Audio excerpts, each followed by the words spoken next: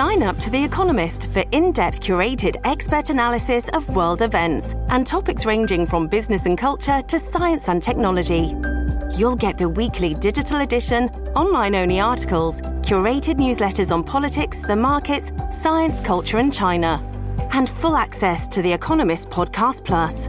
The Economist is independent journalism for independent thinking. Go to economist.com and get your first month free.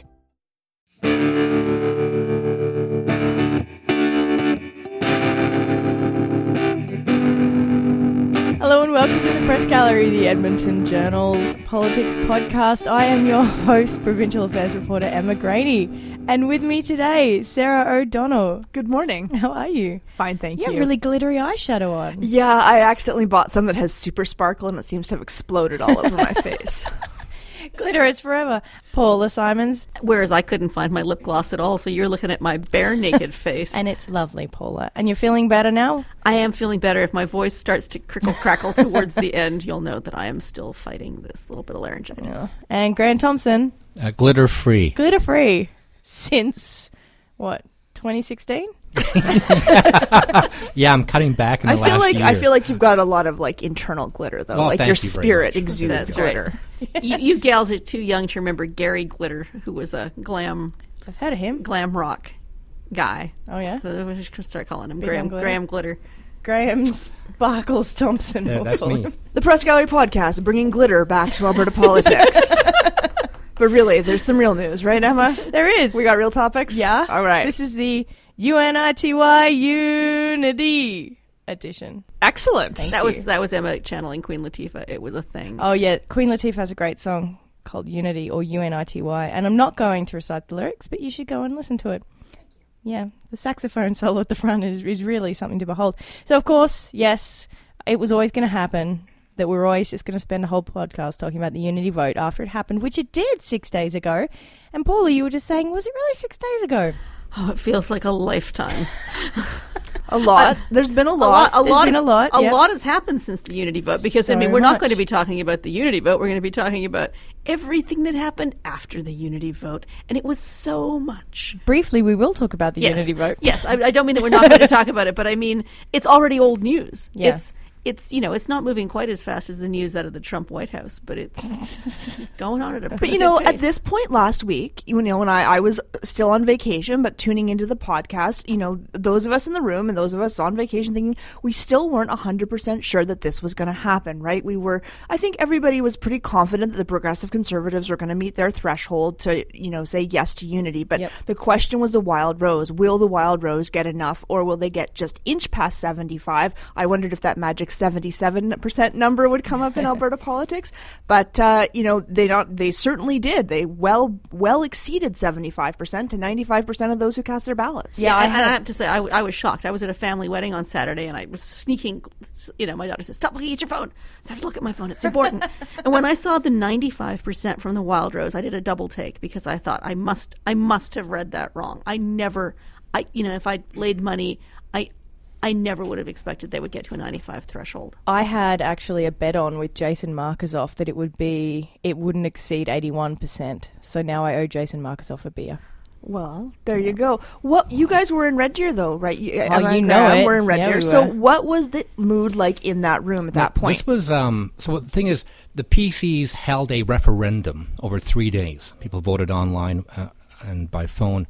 The Wildrose actually had a mini special general meeting in Red Deer. People could still vote online.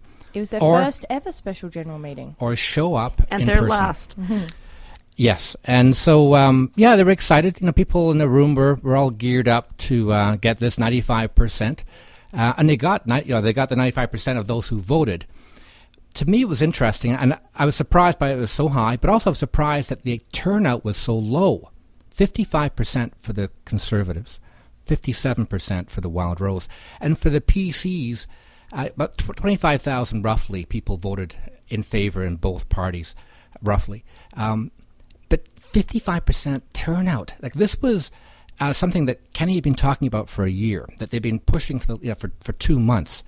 And the turnout seemed to be low. Now, I got into a bit of a Twitter fight this week with people A over rare this. Graham Thomson Twitter fight. Including Jason Kenney.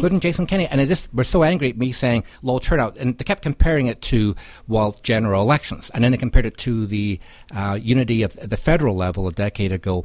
But the thing is, they had a really small audience to go after, and they knew who these people were. They signed up for the party.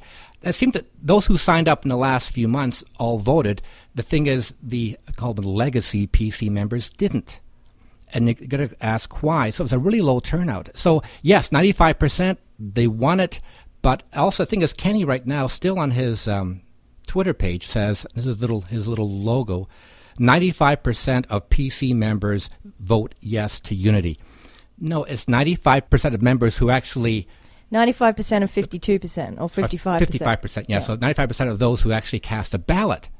And to me, this is important because a lot of PC members have just left the party, have moved on. They're going to other areas like the Alberta Together group. Yep. The Liberals want to pick them up. The NDP wants to pick them up. There's a lot of people out there who were PC members who have moved on.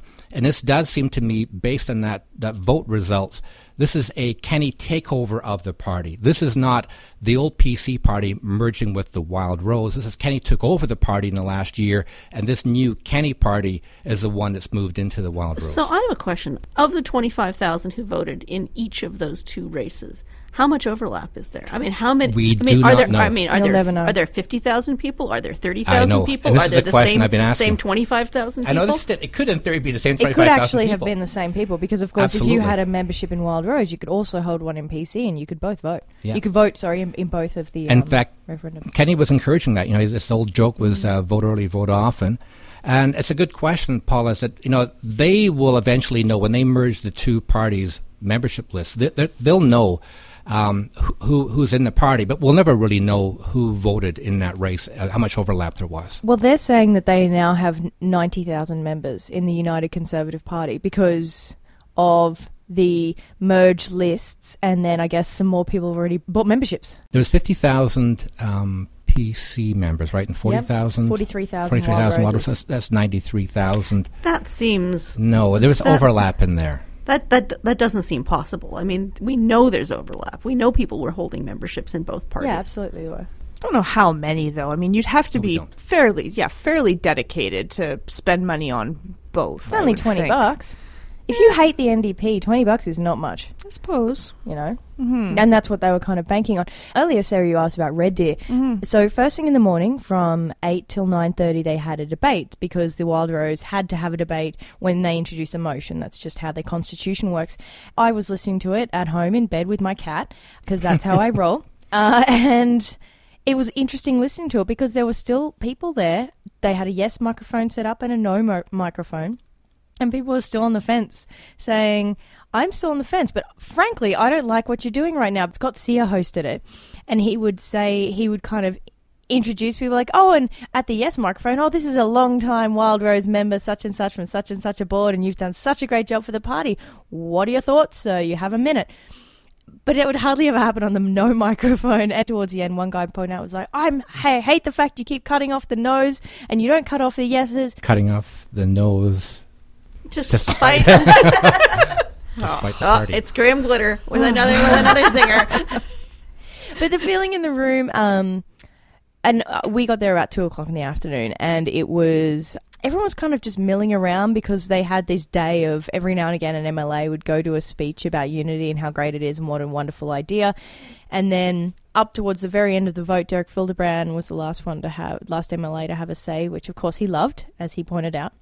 And, then they got it, and it was much happiness, much rejoicing, lots of cheering. Brian Jean came out to Come Together by the Beatles. And somewhere, Danielle Smith is laughing and laughing and laughing. Well, do you think, though, because, I mean, one thing about this, so, Brian Jean and Jason Kenney accomplished what Jim Prentice and Danielle Smith could not in their efforts to bring the Conservative Party together. That didn't work. It ended in, obviously, we know the election with the NDP government, and the Wildrose and the Conservatives PC still separate. So I don't know. It was a coup. Yeah. Look, Kenney set out a year ago to say, I'm going to run for the PC leadership, win the leadership, and then bring both parties together. he accomplished that. The PC party is gone, in effect. And so the Wildrose party will soon be gone as well. So this is an accomplishment in Alberta politics, and now he's moving on to win the leadership of this new United Conservative Party. To your point, Sarah, I guess the difference is he made it plain what his plan was, right? The former thing was done behind closed doors, and that didn't sit well with Albertans, right? Exactly, it did not. And it wasn't a total process, and there were still some people who were left on the Wildrose side, so there were remnants still left behind, where in this case there's still, we still have one PC MLA as of right now, but we can talk about that. That's right, because that's the thing. I mean, we can call it unity, and it was unity for 3 hours, and now everybody is fracturing and at each other's. I mean, it's fratricide all over again. Let's talk about Richard Starkey. Graham? Yeah, he has refused to join the UCP. Interesting, maybe it's a sidebar, maybe not. Is this a floor crossing? And this is an issue we're getting into this week. I had a 15-minute debate with Brian Jean about this yesterday. Then he pulled out a hockey analogy, and I'm like, Brian, I don't understand your North American sports. Don't use hockey. Can we go to cricket or something? Anyway. Yeah, because the Wildrose took it really seriously. People do not change parties. If you're elected as a Wildrose MLA, you stay a Wildrose MLA. Maybe you can sit as an independent, but you're still representing your people. But if you change parties, that's wrong. In fact, there was a $100,000 fine, wasn't it, that they agreed to pay? The thing is, they have actually changed parties. Now, they're arguing, no, the voters had a say in this. No, the voters did not. Members of the party, those who joined the party, had a say, but not the general public. The people who elected Brian Jean as a Wildrose MLA did not vote to move him to the UCP. He moved there on his own with the party's blessing, not with the blessing of voters. Now, you can argue a person who's voted in as an MLA is an MLA on his own or her own without being a member of the party.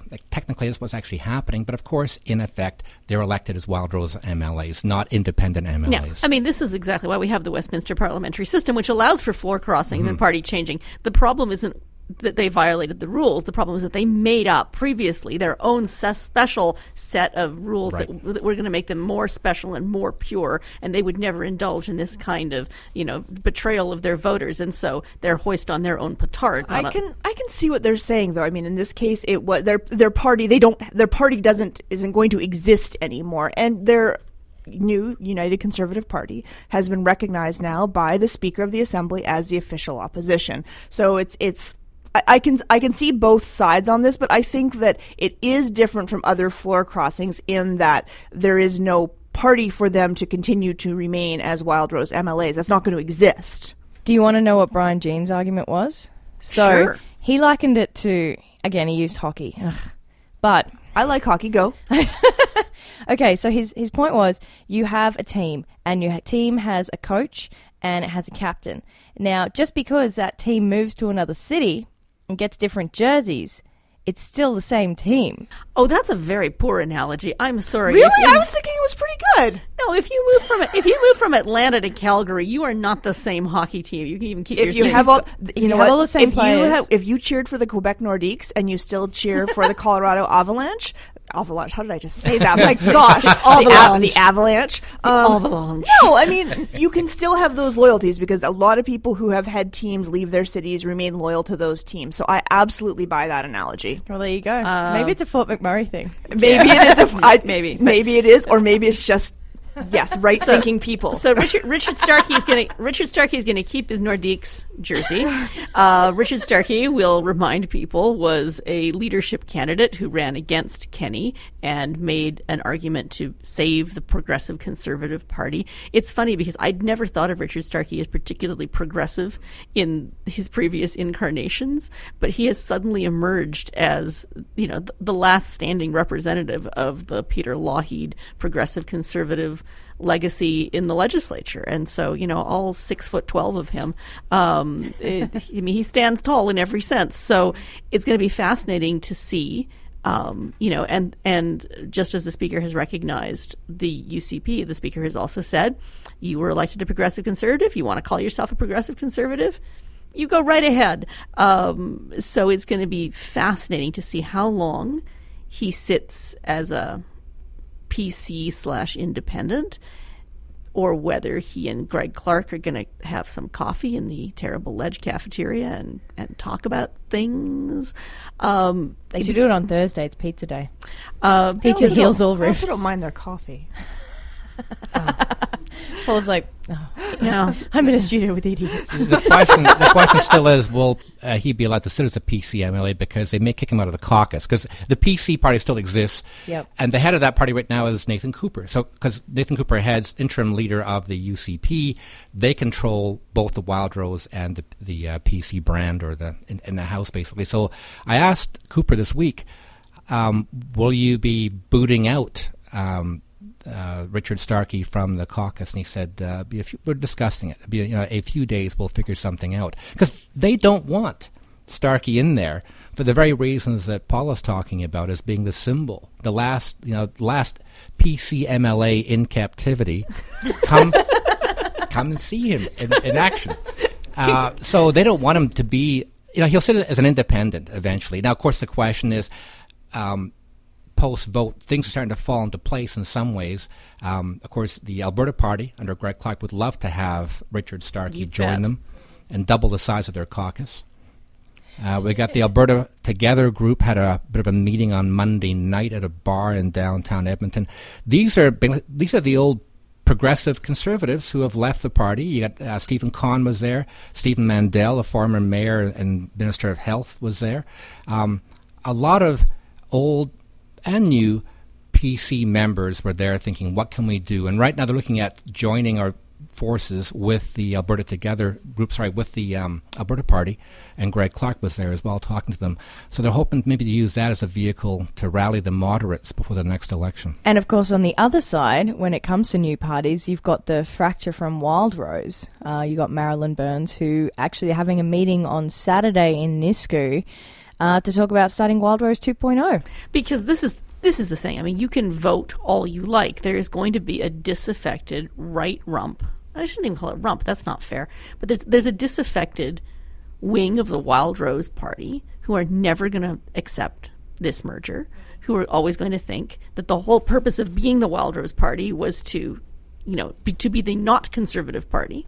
They felt the tent was too big. Yep. And then we'll have to see, because Derek Fildebrandt, that's the other thing. Now we have a full-on leadership race. So we have 4 candidates in. Derek, not actually in yet. Oh, not in yet, I guess. No. So who's officially in? Only Jean and Schweitzer. Yeah, and so this weekend we're expecting Kenny to announce on Saturday. He has 2 events, one in Edmonton at 10. Yes, and then Derek Fildebrandt is the one who is, thinking what he might do next. One thing he knows for sure, he will never support Brian Jean. Well, that's the thing, right? Because this is like they were elected, and Fildebrandt was Jean's wingman, and they were going to be a team, and they were going to be, and then we saw in the last few days Fildebrandt going on the attack against Jean, more forcefully. In fact, he's maybe gone on the attack against the NDP of late.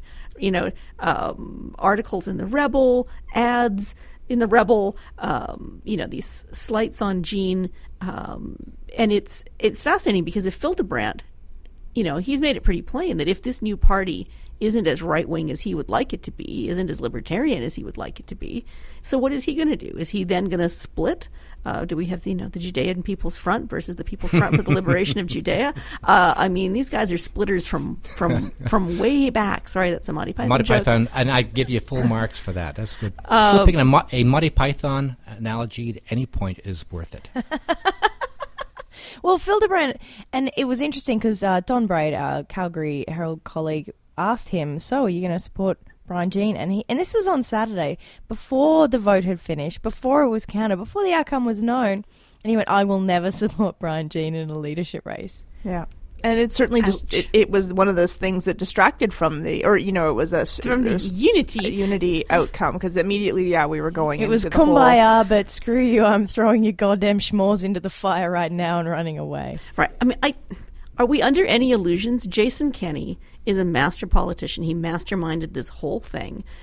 Love him or hate him, you have to have respect, however grudging, for the political machine that he represents. He is the Zamboni, if we're going to go with hockey analogies, right?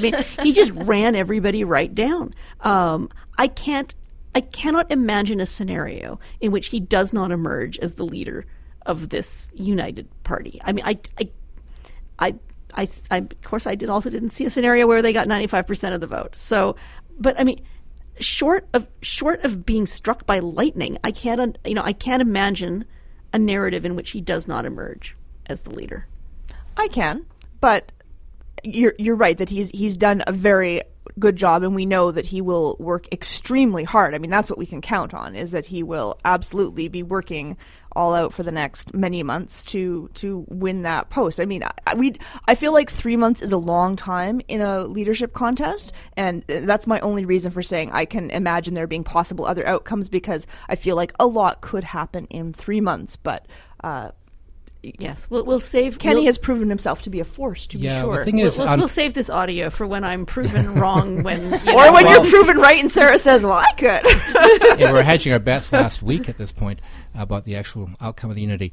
But on paper, Gene is a front runner. I could say that in terms of people like him, he's better known. Public opinion polls show him to be more likable and well liked than Kenny.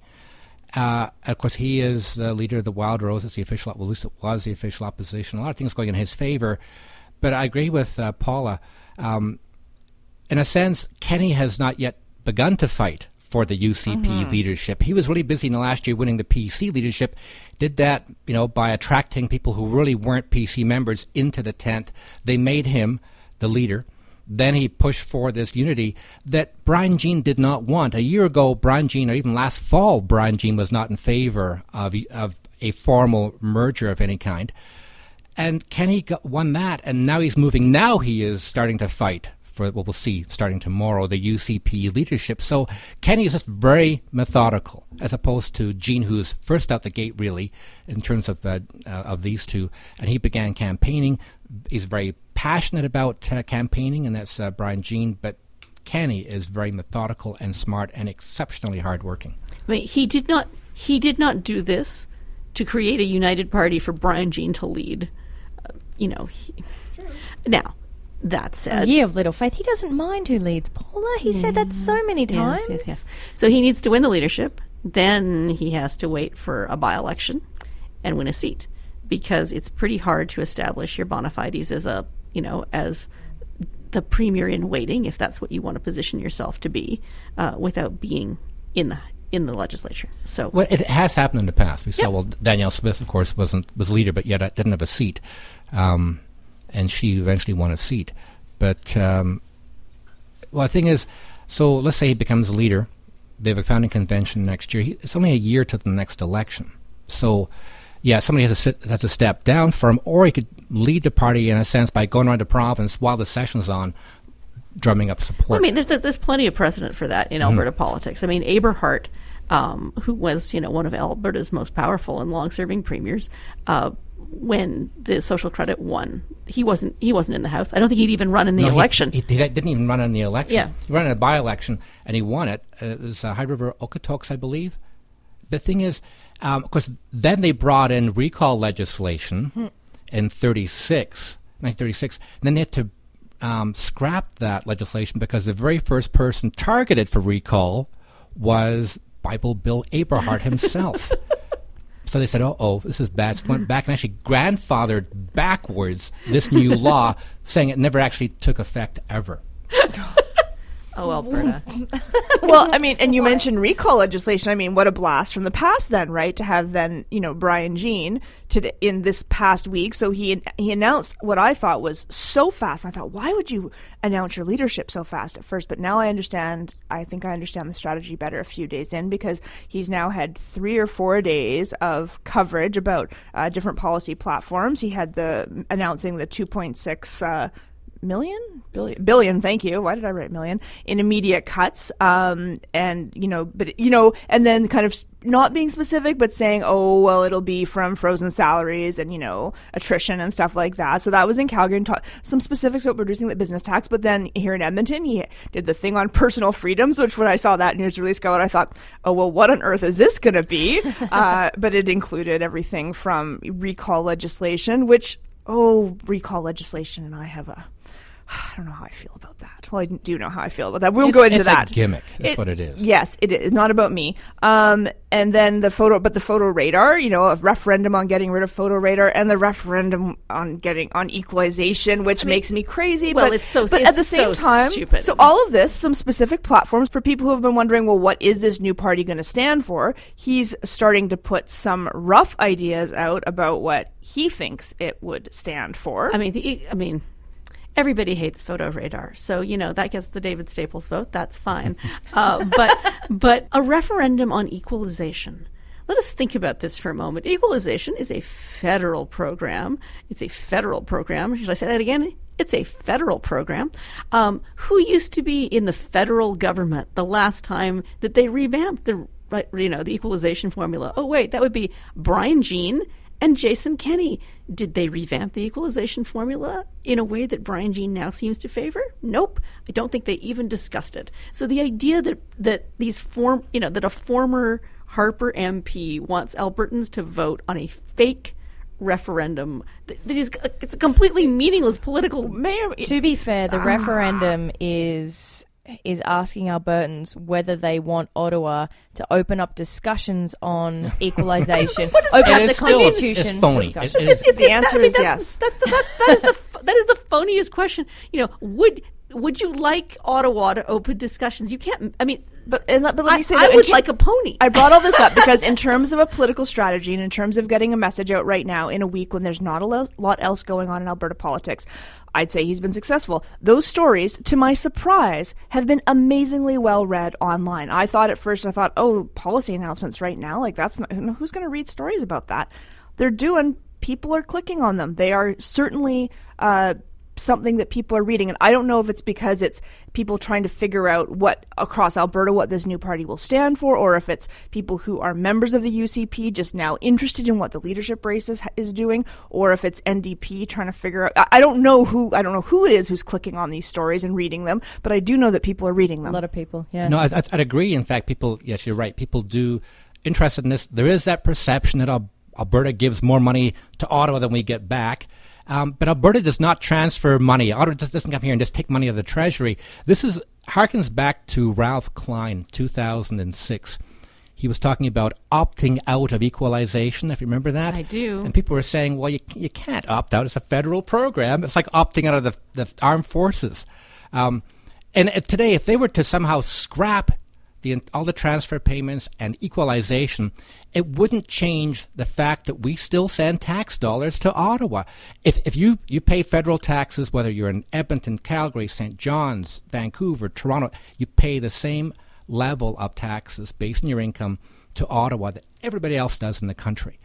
It's that Ottawa then takes that money and figures out who should get it, and to try and level out the playing field for provinces. Now, if you want to argue that we should get more money back, that's an argument that you can say. You can say, well, Quebec gets a disproportionate number. We should get more funding for our arts programs, for our LRT. I mean, whatever. But that is a different question. That is a fundamentally different question. It's a platform that will get policy wonks talking, and it'll make policy wonks crazy. But shorthand, whatever code it's for in quick speech Alberta politics, I think it'll send the message that I'm going to fight for Alberta. That's what it does. But to me, it plays on people's who don't understand how the system works. And you're right. Politically, it's a cheap shot that actually gets people's attention and their support, even though Jean and Kenny are being very disingenuous at best. The thing is, now on this issue about him bringing up policy, to me there's an interesting thing here is that they keep telling us this party, like the Wildrose, is grassroots. Mm-hmm. The members decide policy. By the way, here's the policy. And he has 3 or 4 days of policy. So I asked him, well, hold on for a second. How can you be giving policy when you say the founding convention next year will be the one determining policy based on the members? And he was saying, well, this is where he hopes the party will go, but he's saying, I'll put these ideas out. Ultimately, the members then decide by voting him as and that's fair enough. Leader. Put the ideas out for discussion, and then and Sarah's right. Then we see the mettle of the man. We like ideas. So meanwhile, poor Nathan Cooper is the leader pro tem the interim leader of this United Party. It's going to be like herding cats for him. He comes into this position quite well liked by people in the legislature, but carrying a lot of baggage from his earlier incarnation as a member and spokesperson for Canada Family Action. Yeah, which was a very right of center family values, in air quotes, organization, vehemently opposed to not just to gay marriage, but to any kind of homosexuality, vehemently opposed to abortion. Now, Nathan Cooper has said in response to some really damaging quotes from his past that have been popping up in memes all over the internet, that that he's changed his mind, that he's matured about these things. I'm hoping to have a talk with him next week about what made him change his mind about gay rights. We'll see. One of the really interesting things that he said just briefly before we wrap it up, he answered that question and said, I've had a lot of discussions with my NDP, my colleagues across the floor, and I've come to realise different things, I've come to know different things, and I've changed my mind. I was so interested that he swung it that way, to be like, I've spoken with the NDP, and you know what? They've opened my eyes to some things, and now I have different opinions. I was very interested in his response. It's interesting as well that they both do to each other. They bring up quotes from the past and say, that person hasn't changed. Yeah. If the person has changed, that person really hasn't changed. Because the Wildrose has been attacking the NDP for comments that they've made in the past, or the fact that they've got some people in the who were hired as chiefs of staff, whatever, who were anti-pipeline in Ottawa. And now, so Wildrose says, no, they cannot change, but we can change. We can evolve. They can't evolve, and vice versa. They do it to each other. They do, yeah. So the big issue people really care about is, what do you believe today, and how does that impact on public policy? Yeah, if you can believe what you like, but if you're not going to make it impact public policy, why does it even matter? All right, now, that is all we have time for, but we move to our regular segment, Good Stuff from the Gallery. Sarah, what do you have for us today? Well, I would recommend a piece that it wouldn't have gotten a lot of attention probably out here, but I read it in the Toronto Star while I was on vacation, so this is a few weeks old, but it is a local government story that was just so ridiculous and bizarre, I have to share it. And apologies if you did happen to already read this on the Star, but it's about a place called Whitchurch Stouffville in the southern Ontario. Their mayor had a wall of enemies in his city hall bathroom. This was not just a couple of pictures on his wall of enemies, but like many dozens of people appeared, and somebody got wind of this wall. This is in a public building after all, in his, I guess, office, but ultimately, and someone's complained to the ethics commissioner, the integrity commissioner that oversees this particular jurisdiction.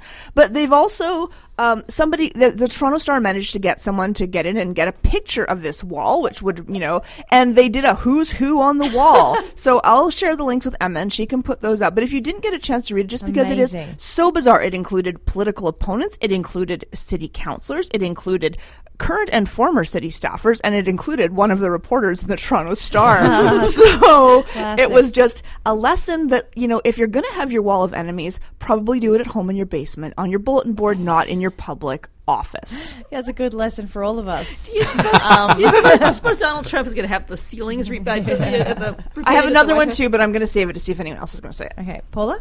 So speaking of people who change their minds about gay rights, I thought our pal Jason Markusoff wrote a beautiful piece in Maclean's this week about I'm not going to say who the MP is because it'd be a surprise, about a Conservative MP who was previously quite adamantly opposed to gay rights and the gay agenda and homosexuality, until his beloved grandson took him aside and said, "Papa, I have something important to tell you." And now said MP goes to Pride events and puts up the Pride flag, and it's a really interesting piece about somebody whose core values are changed by the realization that, hey, look, I love somebody who is this thing that I was demonizing, and turns out I love them a lot. Oh, that was a good piece. I've got a couple of pieces about rural America this week. Two that kind of struck me here, and they both hark back to cuts that are being made under the Trump administration about specifically to rural America, which of course was one of his big big base votes. There's a New York Times story about the death of a small grocery store in rural Colorado, and the nearest one is 80 miles away, and what that means for the community. And I think here in Alberta, it's something that kind of thing happens, all across rural Canada. And another one from the Washington Post about the divide between folks in rural America who get disability checks and those who work, and the sometimes very public shaming of one another. Graham? Actually, a movie I recommend, Dunkirk. Came out last week. It's got a really good reviews. It's a really well done movie. It's about, of course, the evacuation of British and French troops in 1940 from the port of Dunkirk, who were being surrounded by the Germans. And it's really well done. I'm going to go see it again because it's well done. Plus, it jumps around in time. It's different points of view. People on the beach, people in the air, and the fighter, the Spitfires, and then people in the little ships.